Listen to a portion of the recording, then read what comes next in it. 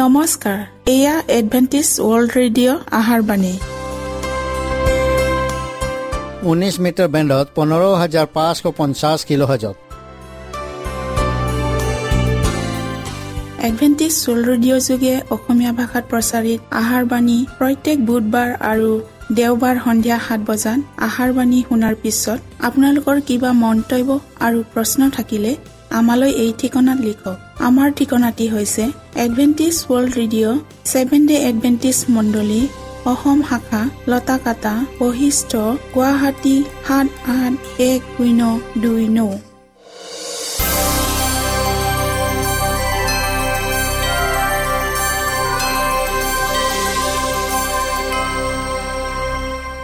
প্ৰিয় শ্ৰোতা বন্ধুসকল, এতিয়া শুনো আহক এটি খ্ৰীষ্টীয় ধৰ্মীয় গীত।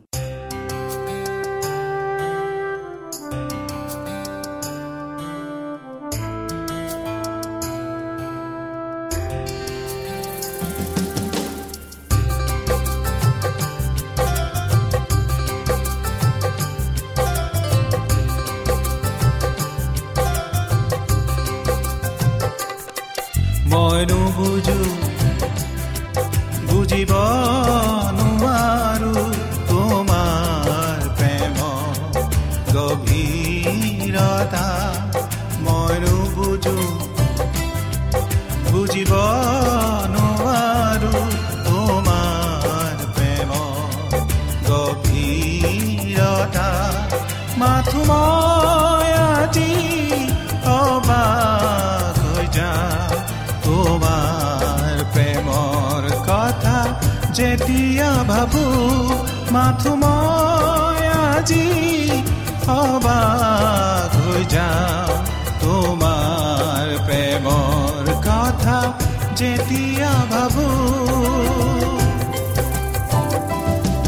মই নুবুজো, বুজিব নোৱাৰো তোমাৰ প্ৰেম গভীৰতা।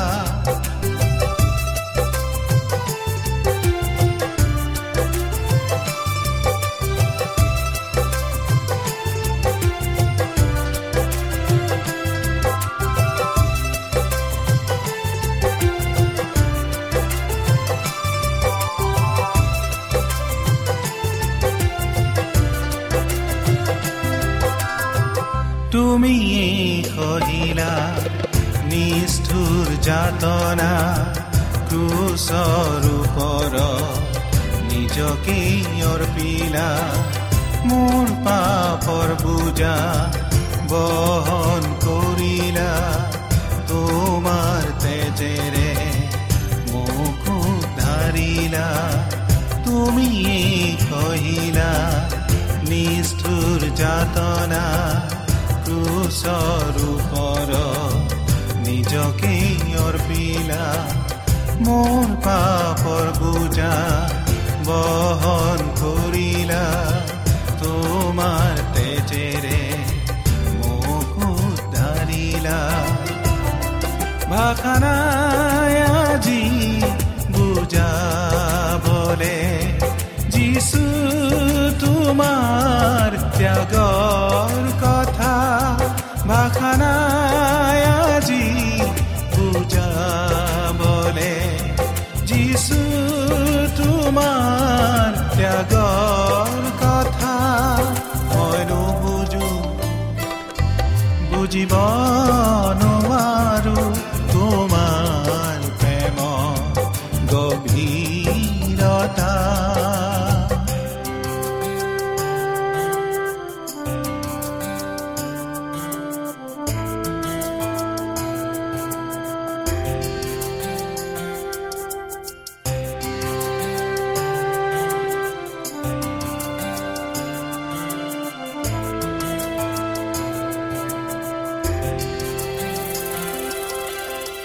তুমি দিলা মোক অনন্ত জীবন, তোমাৰ প্ৰেমেৰে লভিলো পৰিত্ৰাণ।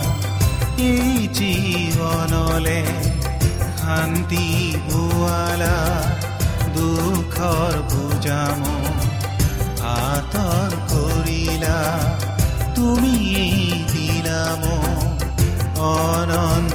জীৱ তোমাৰ প্ৰেমেৰে লভিলো পৰিত্ৰাণ এই জীৱনলে শান্তি পোৱালা দুখৰ বুজাম আঁতৰ কৰিলা ভাষা নাই আজি বুজাবলে যিছু তোমাৰ প্ৰেমৰ কথা ভাষা নাই আজি বুজাবলে যিছু তোমাৰ প্ৰেমৰ কথা মই নুবুজো বুজিব নোৱাৰো তোমাৰ প্ৰেমৰ গভীৰতা মই নুবুজো বুজিব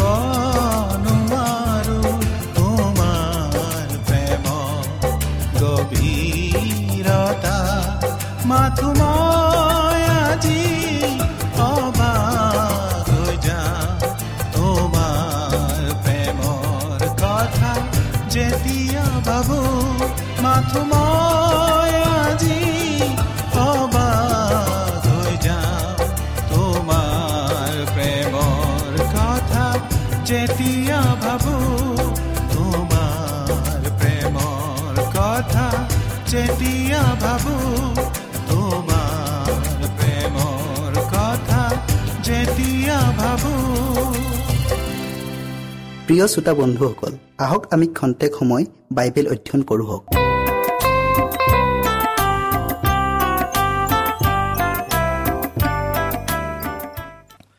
প্ৰিয় শ্ৰোতাসকল নমস্কাৰ। আজি আমি দক্ষতা এই দৃষ্টান্তৰ বিষয়ে অধ্যয়ন কৰোঁ হওক। বাইবেল পত্তি লোৱা হৈছে মতি 25 অধ্যায়ৰ 13 পদৰ পৰা 30 পদলৈকে। বাইবেল পত্তি পঢ়াৰ আগতে আমি প্ৰাৰ্থনা কৰোঁ হওক। স্বৰ্গত থকা পবিত্ৰ কৰোণাময় ঈশ্বৰ জেহুৱা, ধন্যবাদ প্ৰভু এই বিশেষ সময় দিয়াৰ বাবে। প্ৰভু, আজি আমি যি বিশেষ বিষয় অধ্যয়ন কৰিবলৈ আগবঢ়াইছোঁ, এই বিশেষ বিষয় সম্পূৰ্ণকৈ যেন বুজি পাই এনে তুমি আমাক পবিত্ৰ আত্মাৰে ভৰপূৰ কৰি দিয়া। যীশুৰ নামত খুজিলোঁ, আমেন। বাইবেল পদটো আমি পঢ়োঁ হওক। এতেকে পৰ দি থাকা, কিয়নো সেইদিনা বা সময় তোমালোকে নাজানা। কিয়নো স্বৰ্গৰ ৰাজ্য এনে এজন মানুহৰ নিচিনা, যি নিজৰ দাসবিলাকক মাতি আনি নিজ সম্পত্তি সিহঁতৰ হাতত সোধাই দি দূৰ দেশলৈ যায়। তেওঁ এজনক 5 গাগৰি, এজনক 2 গাগৰি, এজনক 1 গাগৰি, প্ৰতিজনক তাৰ শক্তি অনুসাৰে ধন দি যাত্ৰা কৰিলে। তাতে যিজনে 5 গাগৰি পাইছিল, সি তেতিয়াই গৈ তাৰে সৈতে বেপাৰ কৰি আৰু 5 গাগৰি লাভ উলিয়ালে। সেইদৰে যিজনে 2 গাগৰি পাইছিল, সিও আৰু 2 গাগৰি লাভ পালে। কিন্তু যিজনে 1 গাগৰি পাইছিল, সি গৈ মাটিত গাঁত খানি তাৰ প্ৰভুৰ ধন লুকাই থলে। বহু দিনৰ পাছত সেই দাবোৰৰ প্ৰভুৱে আহি সিহঁতে সৈতে লেখবোজ কৰিলে। তেতিয়া যিটোৱে 5 গাগৰি পাইছিল, সি আৰু 5 গাগৰি আনি ক'লে, হে প্ৰভু, আপুনি মোক 5 গাগৰি গোটাই দিছিল। চাওক, মই আৰু 5 গাগৰি লাভ কৰিলোঁ। তাৰ প্ৰভুৱে তাক ক'লে, চাব্বাইছ, উত্তম বিশ্বাসী দাস, তুমি অলপ বিষয়তে বিশ্বাসী আছিলা, তোমাক অনেক বিষয়ৰ গৰাকী পাতিম। তুমি তোমাৰ প্ৰভুৰ আনন্দৰ ভাগী হোৱা। পাছে যিজনে 2 গাগৰি পাইছিল, সিও আহি ক'লে, হে প্ৰভু, আপুনি মোক 2 গাগৰি গোটাই দিছিল। চাওক, মই আৰু 2 গাগৰি লাভ কৰিলোঁ। তাৰ প্ৰভুৱে তাক ক'লে, চাব্বাইছ, উত্তম বিশ্বাসী দাস, তুমি অলপ বিষয়তে বিশ্বাসী আছিলা, তোমাক অনেক বিষয়ৰ গৰাকী পাতিম। তুমি তোমাৰ প্ৰভুৰ আনন্দৰ ভাগী হোৱা। পাছে যিজনে 1 গাগৰি পাইছিল, সি আহি ক'লে, হে প্ৰভু, আপুনি কঠিন মানুহ, ইয়াক মই জানিলোঁ। আপুনি যি ঠাইত বোৱা নাই, তাতে দায়, আৰু যি ঠাইত সিঁচা নাই তাতে চপায়।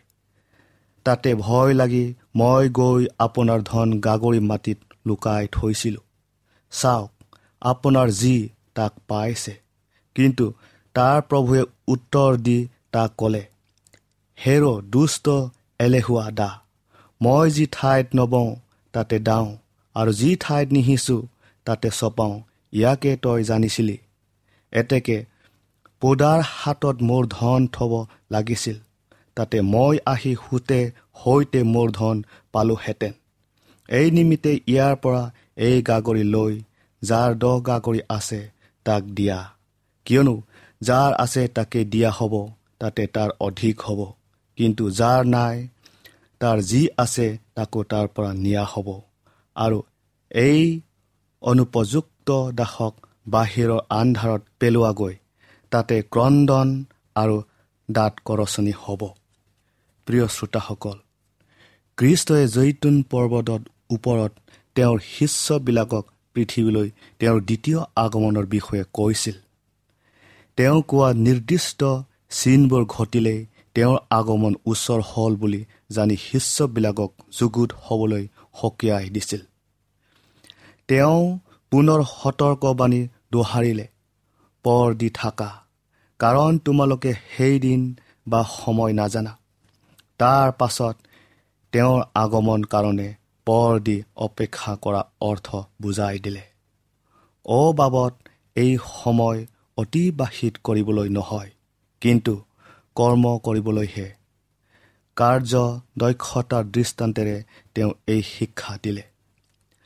স্বৰ্গ ৰাজ্যৰ তুলনাৰে তেওঁ কৈছিল, সেই সময়ত স্বৰ্গ ৰাজ্যক দূৰ দেশলৈ যাত্ৰা কৰিবলৈ ওলোৱা এজন মানুহৰ লগত তুলনা দিয়া হ'ব। তেওঁ দাসবিলাকক মাতি আনি তেওঁৰ সম্পত্তিৰ দায়িত্ব দিলে। তেওঁ সিহঁতৰ এজনক 5,000, এজনক 2,000 আৰু আন এজনক 1,000 ৰূপৰ মুদ্ৰা সিহঁতৰ সামৰ্থ্য অনুসৰি ভগাই দি দূৰ দেশলৈ গ'ল। দূৰ দেশলৈ প্ৰস্থান কৰা ব্যক্তিজন প্ৰতীক ৰূপক খ্ৰীষ্টক বুজাইছে, যিজনাই এই দৃষ্টান্তত অতি সোনকালে জগতৰ পৰা স্বৰ্গলৈ যোৱাৰ কথা কৈছে। দৃষ্টান্তৰ দ্বাৰাই দাসবিলাকক অৰ্থাৎ খ্ৰীষ্টৰ অনুগামীবিলাকক 1 কৰিন্থিয়া 6 অধ্যায়ৰ 20 পদত কৈছে, কিয়নো ঈশ্বৰে তোমালোকক মূল্যৰে কিনিলা। আৰু 1 পিতৰ 1 অধ্যায়ৰ 18 আৰু 19 পদত কৈছে, সোণ ৰূপ আদি ক্ষয়নীয় বস্তুৰ দ্বাৰাই মুক্ত হলা, এনে নহয়, কিন্তু খ্ৰীষ্টৰ বহুমূলীয়া তেজৰ দ্বাৰাহে তোমালোক মুক্ত হলা। 2 কৰিন্থিয়া 5 অধ্যায়ৰ 15 পদত কৈছে, তেওঁ সকলোৰে কাৰণে মৰিল, যাতে যিবিলাক জীয়াই আছে তেওঁলোকে যেন আৰু নিজৰ নিমিত্তে নিজি, তোমালোকৰ নিমিত্তে যিজনা মৰি পুনৰ জি উঠিল, তেওঁৰ নিমিত্তেহে জীয়াই থাকে। প্ৰিয় শ্ৰোতাসকল, সকলো মানুহক নিৰূপণ কৰিব নোৱাৰা মূল্যৰে কিনা হ'ল। স্বৰ্গৰ আটাই সঞ্চিত ঐশ্বৰ্যৰে খ্ৰীষ্টৰ যোগেদি এই জগতখনক জলপ্লাৱনৰ দৰে বুৰাই দি আমাৰ ইচ্ছা শক্তি, আমাৰ দুৰ্বলতা, আমাৰ মন প্ৰাণ আৰু আমাৰ সৰ্বস্ব তেওঁ কিনিলে। বিশ্বাসী বা অবিশ্বাসী সকলোৱে ঈশ্বৰৰ সম্পত্তি স্বৰূপ। সেয়ে ঈশ্বৰে তেওঁৰ কাৰ্যৰ অৰ্থে সকলোকে আহ্বান কৰিছে, আৰু তেওঁলোকে যেনেকৈ এই আহ্বানৰ প্ৰতি সঁহাৰি জনালে, সেই মহাসুদ বিচাৰৰ দিনা তাৰ হিচাপ দিব লাগিব। ঈশ্বৰৰ স্বত্বাধিকাৰৰ প্ৰতি কোনেও স্বীকৃতি প্ৰদান নকৰিলে। দৃষ্টান্তত উল্লেখ থকাৰ দৰে যিবিলাকে খ্ৰীষ্টৰ কাৰ্যৰ অৰ্থে নিজকে উৎসৰ্গ কৰা বিলাকেহে তেওঁৰ নিজা দাসবিলাক। ঈশ্বৰৰ কাৰ্য কৰিবৰ অৰ্থে খ্ৰীষ্টৰ অনুগামীবিলাকক উদ্ধাৰ কৰা হৈছে। আমাৰ প্ৰভুৱে আমাক শিকাইছে যে ঈশ্বৰৰ পৰিচৰ্যা কৰাৰ প্ৰকৃত দৃশ্যমান লক্ষ্য। খ্ৰীষ্ট স্বয়ং এজন কৰ্মব্যস্ত ব্যক্তি আছিল আৰু তেওঁৰ সকলো অনুগামীকে কৰ্মমুখৰ হোৱাৰ বিধি অনুমোদন কৰিছে। ঈশ্বৰৰ প্ৰতি কৰ্ম আৰু নিজৰ চাৰিওফালে থকা লোকবিলাকৰ প্ৰতি কৰ্ম। আগতে জ্ঞানত থাকিলেও এতিয়া খ্ৰীষ্টই জগতক জীৱনৰ এক উচ্চ ধাৰণাৰ প্ৰবৃত্তি আগবঢ়াইছে। পৰ সেৱাৰ দ্বাৰাই মানুহ খ্ৰীষ্টৰ কাষলৈ চাপি আহিব পাৰে। সেৱা কাৰ্যৰ বিধিয়ে আমাক ঈশ্বৰৰ সৈতে আৰু চুবুৰীয়াৰ সৈতে একতাৰ দোলেৰে বান্ধ খুৱায়। খ্ৰীষ্টই তেওঁৰ দাসবিলাকক তেওঁৰ অশেষ বৰবোৰ তেওঁৰ কাৰ্যৰ অৰ্থে প্ৰয়োগ কৰিবলৈ কয়। তেওঁ প্ৰত্যেকজন ব্যক্তিক কৰ্ম সংস্থাপন দিয়ে আৰু প্ৰত্যেকৰ কৰ্ম স্বৰ্গৰ আঁচনি অনুসৰি পুৰস্কৃত কৰা হ'ব। প্ৰত্যেকে আত্মাৰ মুক্তিৰ অৰ্থে খ্ৰীষ্টৰ সৈতে সহভাগিতা ৰাখি কৰ্ম কৰি যাওঁ হওক। আমি জগতত থাকিয়েই ঈশ্বৰৰ কাৰ্য কৰি বিশেষ স্থান লভি স্বৰ্গীয় গৃহলৈ প্ৰৱেশ পথ সুগম কৰিব পাৰোঁ। প্ৰিয় শ্ৰোতাসকল, দৃষ্টান্তত উল্লেখ থকা আত্মাৰ বিশেষ বৰবোৰ কেৱল নহয়, প্ৰদান কৰা প্ৰাকৃতিক বা আত্মিক আটাইবোৰ বৰকে অন্তৰ্গত কৰিছে। আত্মাৰ সৰ্বস্ব তেওঁৰ সোধাই দি খ্ৰীষ্টৰ কাৰ্যত ব্ৰতী হওঁ হওক। আন লোকৰ প্ৰতি বৰবোৰ ব্যৱহাৰৰ অৰ্থে তেওঁ আমাক দিয়ে। ঈশ্বৰে প্ৰত্যেক মানুহক তেওঁৰ সামৰ্থ্য অনুসৰি বৰ দিছে। এই বৰবোৰ বিশৃংখলতাৰে ভাগে ভাগে দিয়া হোৱা নাই। যিজনৰ 5 গাগৰি ব্যৱহাৰ কৰা সামৰ্থ্য আছিল, তেওঁক 5 গাগৰি দিয়া হৈছিল। তেনেকৈ 2 গাগৰি ব্যৱহাৰ কৰিব পৰাজনক সেই পৰিমাণৰ গাগৰি দিয়া হৈছিল আৰু বিবেচকৰ দৰে 1 গাগৰি ব্যৱহাৰ কৰিব পৰাজনক 1 গাগৰি দিয়া হৈছিল। যি পৰিমাণৰ ধন সামৰ্থ্য অনুসৰি প্ৰত্যেকজনকে ভগাই দিয়া হৈছিল, তাৰ কাৰণে কোনেও আক্ষেপ কৰা নাছিল। সেই ধন তেওঁলোকক বেপাৰত ব্যৱহাৰ কৰি লাভ আৰ্জন কৰিবলৈ দিয়া হৈছিল। ব্যৱহাৰ কৰিবলৈ দিয়া ধনবোৰ ঈশ্বৰৰে ঘূৰাই পোৱাৰ আশা কৰে। কিয়নো যদি প্ৰস্তুততা থাকে, তেন্তে শক্তি নথকাৰ দৰে নহয়, শক্তি থকাৰ দৰেহে কাৰ্য হয়। দৃষ্টান্তত কোৱাৰ দৰে 5 গাগৰি পোৱাজনে বেপাৰ কৰি অতিৰিক্ত 5 গাগৰি পালে। সেইদৰে 2 গাগৰি পোৱাজনেও অতিৰিক্ত 2 গাগৰি পালে। অলপ হ'লেও যি কেইগৰাকী ধন ব্যৱহাৰ অৰ্থ দিয়া হ'ল, ইয়াত এটা প্ৰশ্ন অৱতাৰণা হয়। মই কিমান পালোঁ? কিন্তু চিন্তাৰ বিষয় হ'ল, মোৰ যিখিনি আছে তাৰে মই কি কৰিম? আমাৰ শক্তিৰ বিকাশ ঘটোৱাই আমাৰ প্ৰাৰম্ভিক কৰ্তব্য, যাৰ বাবে ঈশ্বৰ আৰু মানুহৰ প্ৰতি আমি ধৰোৱা। প্ৰত্যেকেই সামৰ্থ্য অনুসৰি হিতকাৰক হিচাপে দৈনিক বৃদ্ধি পাই জীৱনৰ উদ্দেশ্য সিদ্ধ কৰিছে। আমিও খ্ৰীষ্টত ভৰসা কৰি প্ৰভুৰ কাৰ্য কৰিবলৈ আৰু আমাৰ সাধ্য অনুসৰি যি উত্তম তাক নিখুঁতভাৱে সম্পন্ন কৰিবলৈ অংগীকাৰ কৰোঁ হওক। প্ৰভুৰ মহাকাৰ্য এতিয়াও সম্পূৰ্ণ হোৱা নাই। যিবিলাকে এই জীৱন কালতে বিশ্বাসী ৰূপে তেওঁৰ পৰিচৰ্যা কৰিব খোজে, তেওঁলোক ভৱিষ্যতত উজ্জ্বল জীৱনৰ অধিকাৰী হ'ব। ঈশ্বৰে তেওঁৰ মনোনীত লোকবিলাকক তেওঁৰ কাৰ্য কৰিবলৈ কি কি দুখ সংকটৰ মাজেদি গমন কৰিব লাগিব তাৰ উচিত শিক্ষা দিয়ে। সকলো বিষয়ত সিদ্ধ এই ভাৱেৰে তেওঁ মানুহক মনোনীত কৰা নাই, বৰং তেওঁৰ সৈতে সম্বন্ধ ৰাখি যেন সিদ্ধতা লাভ কৰে। ঐশ্বৰিক উচ্চ আকাংক্ষালৈ সংকল্প কৰা লোককে ঈশ্বৰে মনোনীত কৰে। তেওঁ প্ৰত্যেকজন ব্যক্তিক সৎ কৰ্মৰ অৰ্থে তেওঁৰ অধীনত ৰাখে। আমি নৈতিক বিষয়টো পৈণত হ'ব লাগিব। আমাৰ ধাৰ্মিকতাৰ মানদণ্ড নিম্নগামী নহ'বলৈ আমাৰ উত্তৰাধিকাৰী সূত্ৰে চলি অহা অবৈধ নীতি নিয়মবোৰ প্ৰতিহত কৰিবই লাগিব। আমি জনা উচিত যে ক্ৰুটিবিশিষ্ট স্বভাৱবোৰে পাপ। ঈশ্বৰত নিহিত হৈ থকা আটাই ধাৰ্মিকতাৰ গুণসমূহ খ্ৰীষ্ট ব্যক্তিগত ত্ৰাণকৰ্তা বুলি গ্ৰহণ কৰা সকলোৱে তেওঁত নিহিত হৈ থকা গুণসমূহৰ অধিকাৰী হ'ব। প্ৰিয় শ্ৰোতাসকল, আজি আমি ইয়াতে সামৰিলোঁ। ইয়াৰ বাকী অংশ পৰৱৰ্তী অনুষ্ঠানত আপোনালোকে শুনিবলৈ পাম হওক। আশা কৰোঁ আপোনালোকে এই অনুষ্ঠান শুনিবলৈ নেপাহৰিব। ঈশ্বৰে আপোনালোকক আশীৰ্বাদ কৰক।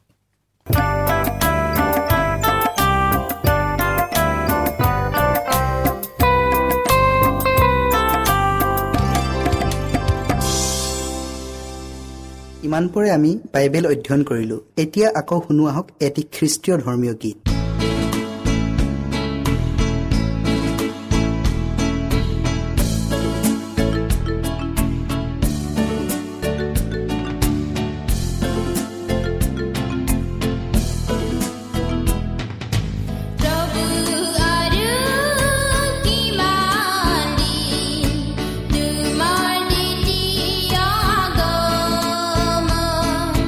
प्रभु